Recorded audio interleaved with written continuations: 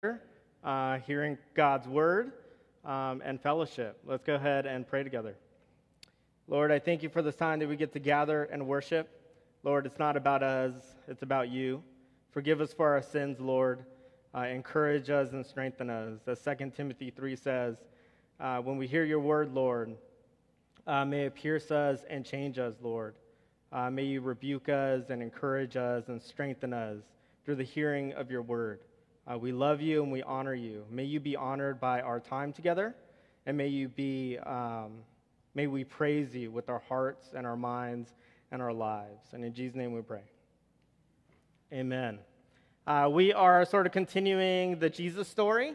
We'll be in Matthew chapter 2 today, starting in verse 1. Scriptures will be on the screen, and then from there we'll take it verse by verse as we usually do and see what God has for us. So Matthew chapter 2, verse 1. And it says this: After Jesus was born in Bethlehem in Judea during the time of King Herod, Magi from the east came to Jerusalem and asked, "Where is the one who has been born King of the Jews? We saw his star when it rose and have come to worship him." When King Herod heard this, he was disturbed, and all Jerusalem with him.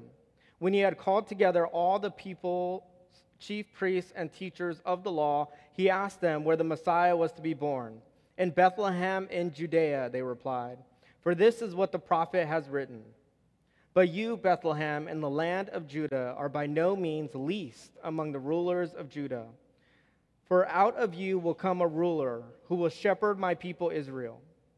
Then Herod called the Magi secretly and found out from the exact time the star had appeared.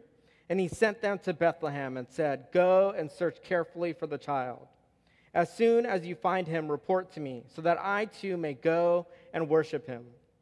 After they had heard the king, they went on their way, and the star they had seen when it rose went ahead of them, until it stopped over the place where the child was. When they saw the star, they were overjoyed. On coming to the house, they saw the child with his mother Mary, and they bowed down and worshipped him. Then they opened their treasures and presented him with gifts of gold, frankincense, and myrrh. And having been warned in a dream not to go back to Herod, they returned to their country by another route. Here we have the story post Jesus' birth, Matthew chapter 2. We're going to take it verse by verse and see what the Lord has for us in the scriptures. Starting at verse 1, it says this: After Jesus was born in Bethlehem in Judea, during the time of King Herod, Magi from the east came to Jerusalem. After Jesus was born in Bethlehem in Judea. Here we have the birth announcement of Jesus. Sort of anticlimactic, right? If you're going to talk about something that's so important, here Matthew talks about the birth announcement. As we know, as Shannon has talked about the last few weeks, Mark has 0 verses about the announcement of Jesus' birth. Luke has 2 verses. John has 0 verses, unless you count what Shannon was talking about last week in John chapter 1, verse 14. The Word became flesh and made his dwelling among us. And then you have here Matthew that has half a verse about the pronouncement and birth of Jesus. And then quickly he shifts to a different story, and he shifts to talking about the Magi. Matthew chapter 1, it talks about the genealogy of Jesus through Joseph. After that, he talks about an angel appearing to Joseph to not divorce Mary. Jesus is born, the Magi come to Jesus, and then it talks about evil King Herod thereafter. And we won't cover that part, but we will next week. And then it goes on. Jesus was born, but then Magi came from the east. And here we have our main characters, outside of Jesus, of course. And what we're going to talk about is we're going to talk about some common myths that maybe we've believed about the Magi or have learned or sort of been Christmas tradition, but not necessarily true. So we're going to ask 3 questions, and you can participate in your mind or verbally, whatever you want. There's no, everyone gets 100% when they leave, so, okay? So no, don't feel any pressure. Our first question is this: how many wise men came to Jesus? 3. That's what we all say, right? But actually, the text doesn't give us a number. We presume or assume 3. Why? Because there are 3 gifts that are given: gold, frankincense, and what? Myrrh. But what's also interesting is I read a whole bunch of commentaries about this, and actually some scholars think it's more likely that 300 came than 3, because 3 would never get the attention of the king, but 300 would. We don't really know, we can speculate, but all we do know is it was definitely 2 or more, right? That we do know. And here's our second question is, did the wise men appear to Jesus when Jesus was a baby? No. Nice job, everyone. 100% all around. The Bible uses the word, and maybe you caught it in our text in verse 11, it uses the word child. So Jesus was not a baby, and that word child translated could mean young toddler all the way up to 2 years. And then when Herod found out about King Jesus, what did he do in response and opposition to Jesus? He killed all the young boys from 2 years and under in Bethlehem and in its vicinity. Why? Because that was around the time or age that Jesus would have been when the Magi appeared to him. And our third question, which we already know, I don't know why I asked this third question when the second one answers it, but it says, did the Magi meet Jesus at the same time the shepherds did? No. Nice job. 3 for 3, everyone. Way to go. No. In our text, it says in verse 11, on coming to the house, not to the inn, not to the stable, not to the cave. So unfortunately, although the Magi are good and fun, they should not be in our nativity scenes. But what I would encourage you to do, and here's maybe a fun thing that you'll totally won't remember till next year, all the way up to December 25th, keep the shepherds. And then on December 26th, shift out the shepherds and put the Magi. And then that's how we get an accurate understanding of the nativity scene. And I know most of you still have your Christmas lights up, right? And Christmas decorations, so perfect. Unlike you, I put all of our Christmas decor away December 26th. It was done. And when I was putting it away, a neighbor came outside and was like, really? That's it? Christmas is over? Really? I was like, hey, sorry.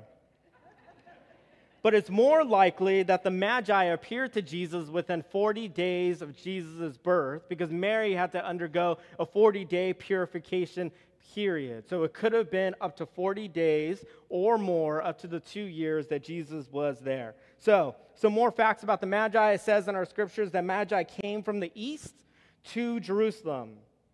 So the Magi, some call them kings, some call them wise men, some call them astronomers or sorcerers. Who exactly were they? They were magicians or astrologers, not kings. They were ordinary men from an ordinary place who knew the scriptures enough to see a star and respond from the scriptures to take a journey to go find Jesus. It is likely that they were from Persia, which we would say like is Iran now, right? They're east of where Bethlehem and Israel is. And this is what they likelihood through tradition from Numbers chapter 24, verse 17. It says, I see him, but not now. I behold him, but not near. A star will come out of Jacob. That sounds familiar. A scepter will rise out of Israel. He will crush the foreheads of Moab and the skulls of all the people of Sheth. So more likely they came from Persia or modern-day Iran location. This means the wise men, if they did come from the area, from east to west, that means that they traveled about 800 or 900 miles from where they were in order to get to Bethlehem. This was no small journey. This was quite the commitment for Magi to see a star, understand its interpretation, and then take the long journey. But not only was it 900 miles there, but it was also 900 miles back. And likely, it took them longer than 900 miles because they didn't go the same route that they went to get there. They went a different route. The route that they took was probably the fastest route, and the route when they left was probably a lot longer. So this was likely a 2,000-plus mile journey that the Magi took to go see Jesus. No small feat. In the year 2000, there were 15 individuals that took camels from from Persia, Iran area, all the way to Bethlehem. And it took them 3 months to do it. And they said in response to that, riding camels is not very comfortable. So imagine taking that journey. It took a long, long time. And so we are going to read the story from the perspective of the Magi. And we're going to ask 2 questions, as we should do when we approach Scripture. And our first question should always be, what does this show me about God? His character, his natures, his quality, who he is. And the second thing is, what does it show me about what I need to do in response to God? And those are the two questions that we're going to hope to answer by the end of our time together. So in summary, we see in the scriptures, the Magi were men who read and believed God's word, sought Jesus, recognized the worth of Christ, humbled themselves to worship Jesus, obeyed God rather than man. They were truly wise men. And not only were they truly wise men, but their lifestyle choices exhibited a faith that is worth imitating and mirroring. And so the Magi, we can see them in our perspective. So let's go ahead and jump to verse 2, and it says this. So the Magi arrived to Jerusalem, and they asked this question, where is the one who has been born King of the Jews? Very choice words from the Magi. I don't know if that's such wise words, though, King of the Jews. We saw his star when it rose and have come to do what? To worship him. Again, 0 for 2 Magi, wise men. Why would they say they're coming to worship a King of the Jews? And why would they say that they're coming to worship? Why? Doesn't seem very wise to me. But here we understand our mission of the Magi, to search the one who has been born King of the Jews, and then to do what? Their sole purpose of the 2,000-mile journey is to worship, and worship the King of the Jews. And here's our first point of today, is Jesus is King. We're going to look at some Old Testament scriptures that point to the birth of Jesus and the life of Jesus and see what it says about the kingship of Christ. And it says in Isaiah chapter 9, not verse 10, it's actually verse 7, typo. Of the greatest of his government and peace, there will be no end. He will what? Reign on David's throne and over his kingdom, establishing and upholding it with justice and righteousness from that time on and forever. The zeal of the Lord Almighty will accomplish this. Isaiah 9:7. Here's another scripture, Zechariah 9:9, looking forward to the birth of Christ.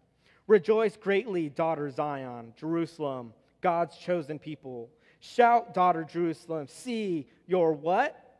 Your king comes to you, righteous and victorious. Unmatched, righteous, victorious. Guarantee win. Lowly and riding on a donkey, on a colt, the foal of a donkey. Zechariah 9:9. There are 3 times in the New Testament, there are probably a few more than that, but there are 3 that we're going to talk about that specifically talk about Jesus being king. And what's interesting enough is most of them come from the book of Matthew. Matthew was written to a Jewish audience, and the sole purpose of Matthew was to prove what? That Jesus was king. In that book alone, it has more Old Testament prophecies than any of the other books combined. So here we have our 3 times where Jesus talks about or being called King of the Jews. The first one was here in Matthew chapter 2, where it says we have come to worship the what? King of the Jews. Second time that we're going to talk about is Matthew 27:11, that it says this. Meanwhile, Jesus stood before Pilate, the governor. The governor asked him, Jesus, are you the King of the Jews? You have said so, Jesus replied, Matthew 27:11. Jesus did not go around saying he was the King of the Jews, but he certainly lived like he was the King of the Jews. The third time we're going to talk about is when he was mocked. In Matthew 27:29, it says this. Right before his crucifixion, on his way to Golgotha, it says, they put a staff in his right hand. Then they knelt in front of him and mocked him. Hail, King of the Jews, they said. So there was an understanding or idea amongst the culture and society of who Jesus was, or at least who people said he was, who he lived like, and what was that? That was King of the Jews. And here in Matthew 27, verse 37, right above Jesus when he is crucified, it says this, above his head they placed the written charge against him. This is Jesus, the what? King of the Jews. All 4 Gospels talk about this interaction between Pilate and Jesus. Are you the King of the Jews? It is, as you have said, all 4 of them talk about it. Why? Because he is King of the Jews. And that's why exactly the Magi came, because they knew and they understood in part, not in full, who Jesus was or who Jesus was going to be, always has been. And in verse 2, again, we'll look at it. It says, where is the one that has been born King of the Jews? We saw a star when arose and have come to worship him. This idea of kingship was differently understood in biblical times than it is now. We cannot, although we may understand it intellectually, understand it because we do not have a king. We have a president. We do not live under 100% authoritarian rule or a monarch. We have a republic. We can vote. We can have our voices be heard. We can protest. We have freedoms to act. But a king is a supreme ruler. There is no voting. He is sovereign over whatever he decides, whatever rules, who lives, who dies, how people live, who gets money, everything, he decides it. A king is a supreme ruler. All throughout the Old Testament, it's the story of people in this common conflict between following God and being like the other nations. And it finally came to a head in 1 Samuel chapter 8, where they go to Samuel and they say, we want a king like what? Like the other nations. And so in so doing, they rejected God as their king, and they saw a man as a king. And so God said, fine, if you get a king, just to let you know, all these bad things are going to happen. And how did the people respond? Give us a king. So they got Saul, and then they got somebody else, and eventually they got David, who was a man after God's own heart, but made bad decisions that wasn't good for Israel and caused people to die and was a murderer. And then his son took over, right? The wisest man of all the earth. Maybe he was the original Magi. And yet he led Israel astray. And then we get to this book in the scriptures called Kings. 2 full books, 1 Kings and 2 Kings, all about kings throughout history from Judah and Israel. And it's all about their conquests and their shortcomings. And in that book, there are 2 popular verses, and you probably know that, or 2 popular sayings in the scriptures that describe each and every king in the book. And the first one is this: so-and-so king did evil in the sight of the Lord, or so-and-so king did what was right in the eyes of the Lord. Since the time of Saul, and there were many others after that, each of them failed in part. So when Jesus comes on the scene, God once again establishes his kingship with his people. There is no king after Jesus, and there was really no true king before Yahweh. It was always God as king. So the question then becomes for us, the Magi understood who Jesus was. Would you consider Jesus your king? Is he king of your life? Do you worship him as king? I think it's easier for me to see Jesus as a friend, right? We all love John 15:14. You are my friends if you do whatever I command you. I like to see Jesus as a friend. It's a lot less intense. I remember in the early 2000s, there were these popular shirts. That's a long time ago for some of you. There's a shirt in the 2000s where it said, Jesus is my homeboy. And people would just wear this shirt around, and they would talk about Jesus. Oh, yeah, Jesus is my homeboy. Like, oh, you can't judge me. Only God can judge me. But it's like, we took this God and king, and we boiled him down to something palpable, something that's good for us. But we need to understand who Jesus is. For me, I'd rather see him as king, as counselor, and even savior. Savior is easier for me to take than king. Jesus, the meek, the lamb, the father who seeks the wandering prodigal, the miracle Jesus who wants to heal everything that hurts me. But none of those things can be true unless we as well see Jesus as king. He's not just savior, but he's also Lord. And if he's Lord, then he's king. And if he's Lord of our lives, that means we need to give full authority of our lives over to him. There's no if, ands, or buts about it. Paul called this being dead to sin and alive to Christ. And in Galatians 2, chapter 2, verse 20, it says, I have been crucified with Christ. It is not I who no longer live, but Christ who lives in me. If Jesus is King and Lord, that means he has full authority over our lives. And I think that that's the part of Jesus that is the most difficult for us to bear, and me speaking personally. Because that means every part of my life I need to give over and submit to the scriptures. What I do with my time, what I do with my money, what I do in my relationships, how I vote, how I see politics, how I interact with my boss, the job that I seek, the people I interact with, the friends that I have. Every single space in your life needs to be submitted to the authority of God that is found in the Scriptures. And for me, that's the difficult part. But I'd like to see Jesus as my friend and my Savior, and not really Lord. But yet Magi, when they came to him, they understood. But we have King, Lord, God Almighty, ruler, King of the Jews, King of the elect, King of those who have been gifted faith, King of the world. Jesus is King. The Magi understood it.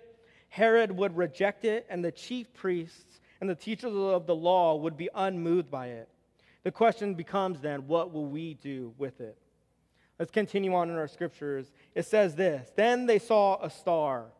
The Magi from the east, they traveled to the west. They saw a star in the sky, and they followed it. Traditionally, this has been called the Star of Christ or the Star of Bethlehem. In all the nativity scenes, there's always at the top a beautiful star. On top of our trees, what do we put? A star. So it reminds us of Christ. There's evidence, though, to suggest that this just wasn't a star in the sky, but it was actually something that was supernatural that can't necessarily be explained by science, and I'm going to explain why I think that's true. The fact is that the star of Bethlehem seemed to only appear to the Magi. We live in a culture where if things happen outside, what do everyone do? We all go outside to see what it was. But everyone in that culture didn't do what the Magi did. They traveled the 900 miles. Nobody else did. The star seemed to appear, disappear, and then reappear. It first appeared when they were in the east, and they saw the star, and it guided them all the way to the vicinity of Jerusalem and Bethlehem. But when they got there, where did they go? Did they go right to Bethlehem? No. They had to go to Jerusalem and ask, where is the Messiah to be born? If the star was still there, then they would have went right to Bethlehem. There would have been no need to go to Jerusalem. And then it says in the text, when they saw the star, after they were told Bethlehem, and they headed to Bethlehem, they saw the star, and it says they were overjoyed. It reappeared, appeared, disappeared. It is likely that the star is more like, if you think about the Israel times when God guided the Israelites through the desert, right? And he had a cloud by day and a burning flame by night. This is probably most likely what that star was. Cannot be explained. Supernatural guiding of the Magi to Jerusalem or to Bethlehem. Continue on in our verse. When they saw the star and when it rose, they came to worship him. So why were they in search of King of the Jews? Why were they looking for him? Well, it says it right there, so that they may worship him. In verse 3, it goes on, when King Herod heard this, he was disturbed, and all Jerusalem with him.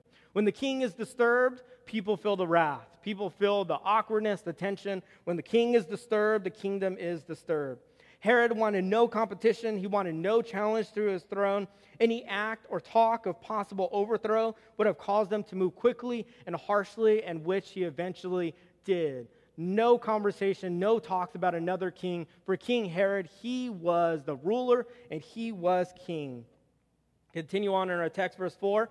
When he had called together all the people's chief priests and teachers of the law, he asked them where the Messiah was to be born. In Bethlehem, in Judea, they replied. For this is what the prophet has written.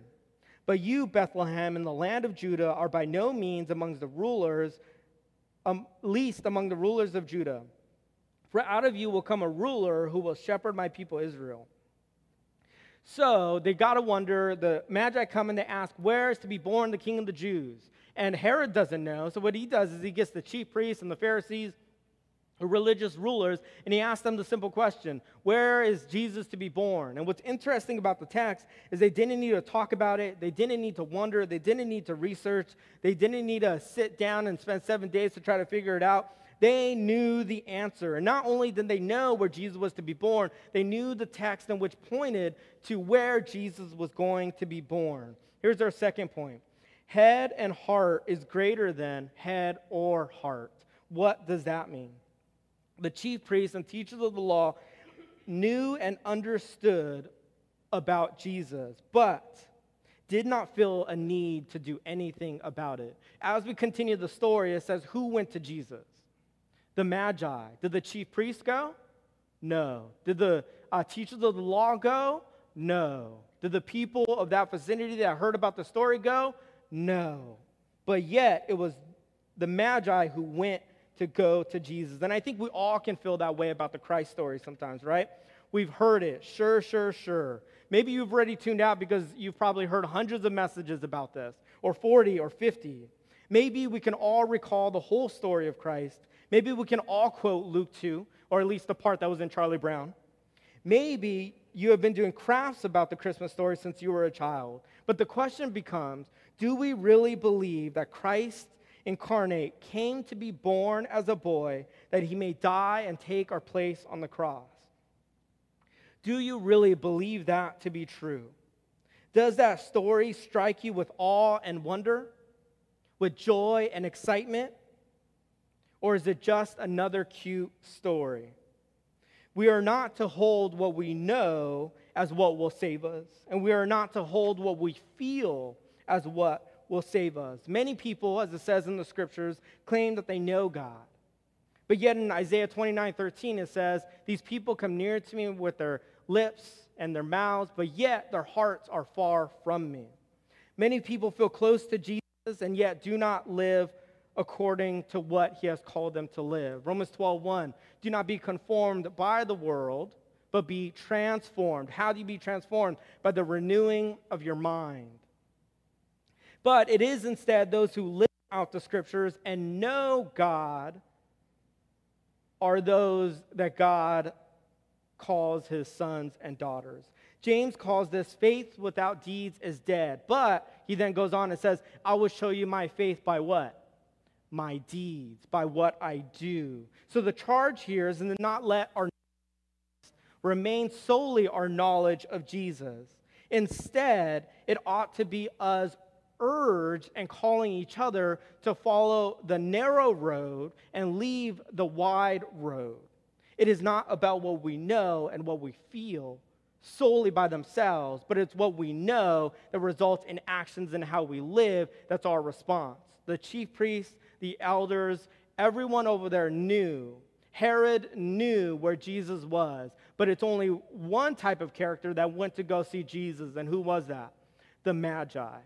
And so our faith is not based on what we know, but that would be pretty sweet if it was. It's based on what we do with what we know. And I think we all know that. And as the story goes on in verse 7, it says this. Then Herod called the Magi secretly and found out where the exact place, found out from them the exact time the star had appeared. He sent them to Bethlehem and said, go and search carefully for the child. As soon as you find him, report to me that I too may go and worship him. Herod's reputation precedes him. He was cunning and clever, deceivious and shrewd. Herod here tricks the Magi. They fully believed what he was saying. We can look in hindsight and see, yeah, Herod is totally lying to these guys. But at the time, he really tricked them. They really believed that now they're not just going on a mission to find the Messiah. They're now sent by the king. What honor is that? But yet we all know from the text in the next story that Herod did not want to know where Jesus was so he may worship, but so that he may kill him. So the story goes on in verse 9. After they had heard the king, they went on their way, and the star that they had seen when it rose went ahead of them, until it stopped over the place where the child was. When they saw the star, they were overjoyed.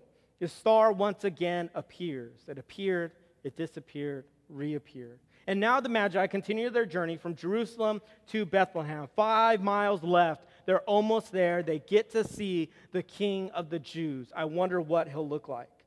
In verse 11, and I wonder what the Magi will do. In verse 11, it says, on coming to the house, they saw the child with his mother Mary, and they bowed down and worshiped him. They didn't bow down and worship Mary. They didn't bow down and worship Joseph. They bowed down and worshiped who? Jesus. Then they opened their treasures and presented him with gifts of gold, frankincense, and myrrh. Here's our last point for the morning, and it is this. God is so good. You got to ask the question, what were the Magi expecting when they finally got to their destination? When they finally went to where the star was guiding them? Did they know it would be a baby? Did they know the prophecies in Isaiah? Did they know that he would still be young, under 2 years old? Would he have been a full man? Did they know who Jesus was going to truly grow up to be? Was he just going to be another king, like we have read throughout the Old Testament? Was he going to be like David? Maybe he'll be like Solomon. Or maybe he'll be like one of those kings that does what is evil in the eyes of the Lord. Did they know? Did they understand that Jesus needed to die?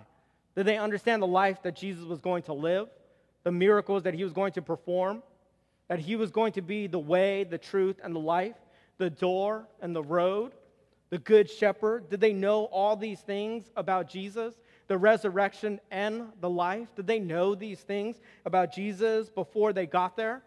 And then what was their response when they saw that it was a baby? We just know that they worshiped. They may not have had all the answers, have understood the biblical texts like the chief priests did, or understand the law like the teachers did. They may have not gone to the same schools that the Jews did, but they still worshiped. God is so good to gift us a Savior, to live the life that we lived, to suffer under hands of evil, and to take our place on the cross. And so if God did not put into place a plan of salvation, we would still be, as Ephesians talks about, without hope and without God. In this story, God is the one who initiates salvation for his people. God is the one who does it, not us. Ephesians chapter 2, which I believe to be the best illustration of the gospel outside of the four gospels. And we all understand that this Christ narrative is not just a cute story to be read during the holidays. Instead, it's a story of hope, a story of salvation, a story of life, a story of purpose. And that's why we celebrate Christmas. That's why we celebrate the birth of Christ. So what we're going to do now to close out our time together, I'm going to read Ephesians chapter 2, verses 1 through 10. What's great about the scripture is it all talks about the gospel in words that I can easily understand and comprehend. Verses 1 through 3 talks about our life before we knew Christ. Verse 4 is the interruption when Christ came into our life, all the way up to verse 7. And then 8, 9, and 10 is all about our life now that we know Christ. Ephesians chapter 2, starting in verse 1, it says this, and we can think of ourselves in this place. As for you, you were dead in transgressions and sins in which you used to live, when you followed the ways of this world, and of the ruler of the kingdom of the air, the spirit who is now at work in those who are disobedient. All of us also lived among them at one time, gratifying the cravings of our flesh and following its desires and thoughts. Like the rest, all of us, we were by nature deserving of wrath. And here's the beautiful part in verse 4. But because of his great love for us, God, who is rich in mercy, did what? Made us alive with Christ, even when we were dead in transgressions and sins. And here's the pinnacle of the whole Christmas story, birth narrative, incarnation. This is all of it right here in this verse. Because of his great love for us, Christ came to be born. Because of his great love for us, God, omnipotent, omniscient, came and humbled himself and became a man, 100% God, 100% man, fully God, fully man, truly. Because of his great love for us. Why? Because he loves us. There's no other story in which you need to hear more and remind ourselves of more than the idea that God loves us. And our response to God's love is what's most important. And so as we finish off the holidays in this next week, as you put away your Christmas lights, and don't wait too long to do that, as we do that, we all understand that why is this season something that we come and we celebrate? Because God loves us. While we were still sinners, without hope, without Christ, without anything, we desired to go our own way. We're rebellious and deceitful and prideful and disobedient and vile. For it was men who put Jesus on the cross. It was people who put Jesus on the cross. It was our sin that put Jesus on the cross. The saddest verse in all the scriptures, probably like top 10, John chapter 1, it says, Jesus came to that which was his own, and what?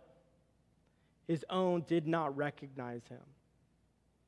And yet, because of his great love for us, he still came. And not only did he come, but he took our substitutionary place on the cross. Right? We're all by nature, as Ephesians says, deserving of wrath. And so Jesus came and says, I'm going to take that upon myself so that you may live and you may have hope and you may be born again, as John chapter 3 says. That you may have a new life, as 2 Corinthians 5 says. God took our place on the cross that we may live. Why would God do that? Because his great love for us. Why would Christ come to be born? Because of his great love for us. Why would the King of the world and the universe and the King of the Jews and the elect come to be born and live a life as a man for 33 years? Why would he do such a thing? Because his great love for us. So this Christmas story, this narrative of birth and angels and Zechariah and Mary and Elizabeth and all these wonderful things, we celebrate that because it points us to the gospel story. We were without hope and without Christ, and yet he came. Why? Because of his great love for us. Let's continue on in Ephesians chapter 5. It says, "It is by grace you have been saved.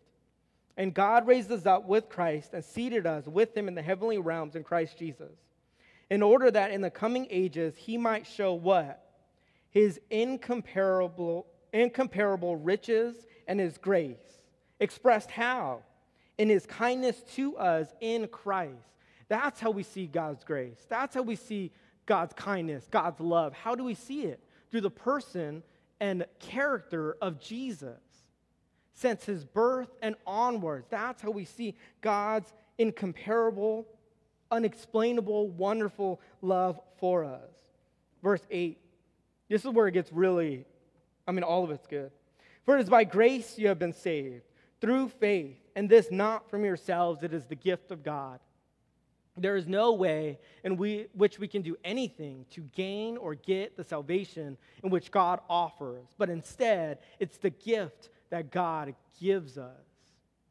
And so our response to what we know is what matters, by how we live. How do you know that Christ is king of your life? Does your life reflect that Christ is king of your life? That's the question, right? Because it's not about what we know, it's about what we do with what we know. And then when we do correctly with what we know, then we can be confident that we are in Christ. Doesn't mean we will be perfect. That doesn't mean we will always get 10 out of 10. That doesn't mean we will always follow the narrow gate. That doesn't mean that. But it does mean when we stray and when we go far away, Christ will always bring us back. We understand our sin, and we understand our need to repent and turn and come to places like this on Sunday mornings that we may come and worship together. This is not a place for the healthy. Instead, it's the place for those who know by nature we are deserving of wrath, and yet God, in his great love for us, came and took our place. And that all started when Jesus was born in Matthew chapter 2. We don't come because we have our lives together. We come because we know our great need for Jesus. And although we'll sin and we'll stray and we'll go, Christ will always bring us back because faith is a gift that he has given us. It's irresistible. It's unexplainable. We can say, why does God love us? Because he chooses to. Well, that doesn't make sense to me. I don't really get it. But yet that's the answer because he chose to give us faith. And let's continue on. "For it is by grace you have been saved through faith, and this not from yourselves, that is the gift of God, not by works, so that no one can boast." And then verse 10, "Who we were in Christ, what Christ did for us, and now our role as followers of Jesus, as those who believe the incarnation of Christ. For we are God's handiwork, created in Christ Jesus to do" what? Good works. To live a lifestyle that's reflective of what we believe to be true, even in the midst and in a culture that does not agree and will deny it, which God prepared in advance for us to do. That is the role of the Christian and the believer, and that is why we celebrate Christmas. It's not simply the baby Jesus, but it's the meaning behind baby Jesus coming. Why? Because that shows God's inexpressible, unexplainable love for us. And I will close off with our last verse in verse 12. It says this, talking to the Magi, they come, they worship Jesus, they give him gold, frankincense, myrrh. They bow down before him, not to Mary, not to Joseph, not to anybody else. They bow down to Jesus. And then after that, and having been warned in a dream, they do not go back to Herod, the king. They do not go back to him because they have now recognized and realized the one true king. And it wasn't Herod, and it's not Herod, and it's not any man, it's not any person, it's not any idea, it's not any belief, but instead it's the person and character of Jesus. They do not go back to Herod. They defy the king at the cost of their very lives. They don't go back. Instead, in safety for the protection of their true king, King Jesus, they return to their country, to Persia, by another route. There are many things to talk about in this last scripture, but the one thing that stands out for me the most, in this story of Christ's birth, Christ's narrative of when he was a baby, a lot of it is to the Jews, right? The angels appeared to Zechariah when he was in the temple worshiping. They appeared to Mary. They appeared to Joseph. And yet, here, we read in part God also revealing himself to the Gentiles, to you and to me. He appeared to the shepherds, and now he appeared to the Magi. God, from the start, as it says in Ephesians, showed his incomprehensible love for the Gentiles, for you and me. Not only is he king of the Jews, but that's better interpreted, he's the king of his people. And furthermore than that, he's the king of the world. But yet, his kingdom has specific people. And if you've turned from your sin, you've repented, and if you believe that Jesus came to die on the cross, you are considered part of his kingdom. And if you have not yet done that, I want you to take today by reading through Matthew, get on your Bible plan, talk to somebody, open the scriptures, keep coming to church, keep asking your questions. But it's until we repent and believe, as it says in Acts 16, then we can be sure and know, as it says in 1 John, that we are children of God. By what? When we understand that Jesus is king, we come and we worship him. We obey God rather than man, just like the Magi. And in so doing, we can know and be confident that we are part of God's kingdom. Not perfect. We probably don't live with much honor as well sometimes, but yet we are still part of his kingdom. And that's the beautiful thing about the gospel. And so I encourage you to think about this. Really think about it. And then live what you think to be true, which is the scriptures. And so God from the start showed his love for us. Because of his great love for us, God, who is rich in mercy, made us alive in Christ. Amen. Let's pray. Lord, I thank you for the story of Jesus. It is not just a cute story that we read on Christmas, but Lord, it shows your great love for us. It cannot be resisted. It cannot be explained. It cannot be defined. We cannot box it up, even if we tried. We cannot put it in the book. Your love for us is beyond words. And we thank you, Lord. Help us to come to you as King of our lives. Help us to turn from the areas and places in which we have not put you King. Help us to turn from our sin and turn to you. Give us strength and grace and courage, Lord, as we seek your face. May you be honored by the rest of our time in worship, and may you be honored by our days and times. In Jesus' name we pray. Amen.